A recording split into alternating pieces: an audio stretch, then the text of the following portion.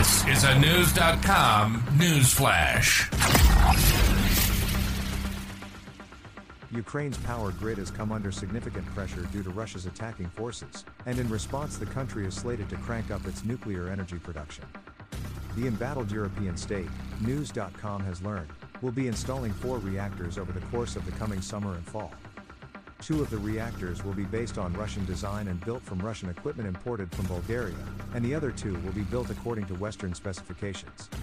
According to the country's energy minister, German Galushchenko, all 4 units will be erected at Chmelnytsky, where work on 2 of the complex's reactors started in the 1980s, but those were halted in favor of ones built at the Zaporizhzhia and Rivne power plants. With the 3rd and 4th, Chmelnytsky units, we want to compensate for Zaporizhzhia, and now we are in the talks with our Bulgarian partners on the 2 reactors we want to take, Galushchenko said in an interview with Reuters. If we receive the reactor vessels today, he said, referring to the reactor pressure vessels required, I think it would be 2.5 years and we would have a 3rd reactor online. He noted that laws have been drafted on the plan but are yet to be passed by the country's parliament. The need for additional power to the Ukrainian grid is highlighted by the Russian occupation of the Zaporizhzhia plant in March 2022.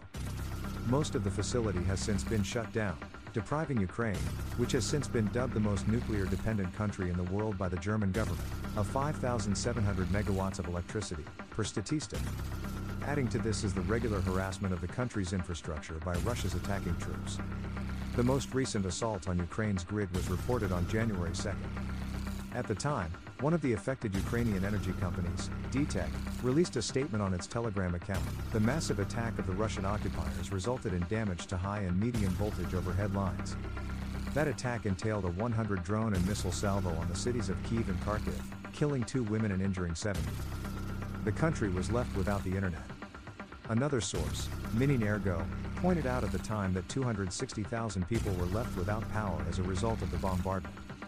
Due to massive rocket attacks, power lines were shut down in Kyiv. The Telegram update read and indicated that the harsh winter conditions did nothing to help the situation. Leading up to the winter season, Ukrainian President Volodymyr Zelensky warned his country that its electrical supply would come under pressure.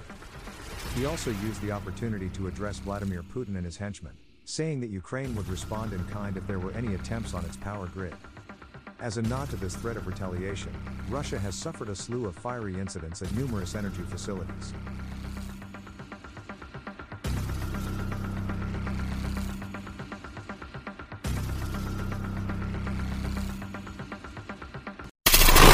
Knowledge.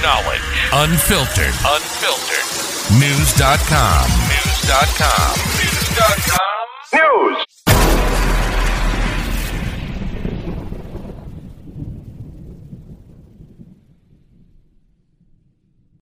For the ones who work hard to ensure their crew can always go the extra mile, and the ones who get in early so everyone can go home on time, there's Grainger, offering professional-grade supplies backed by product experts so you can quickly and easily find what you need. Plus, you can count on access to a committed team ready to go the extra mile for you. Call, click Grainger.com, or just stop by. Grainger, for the ones who get it done.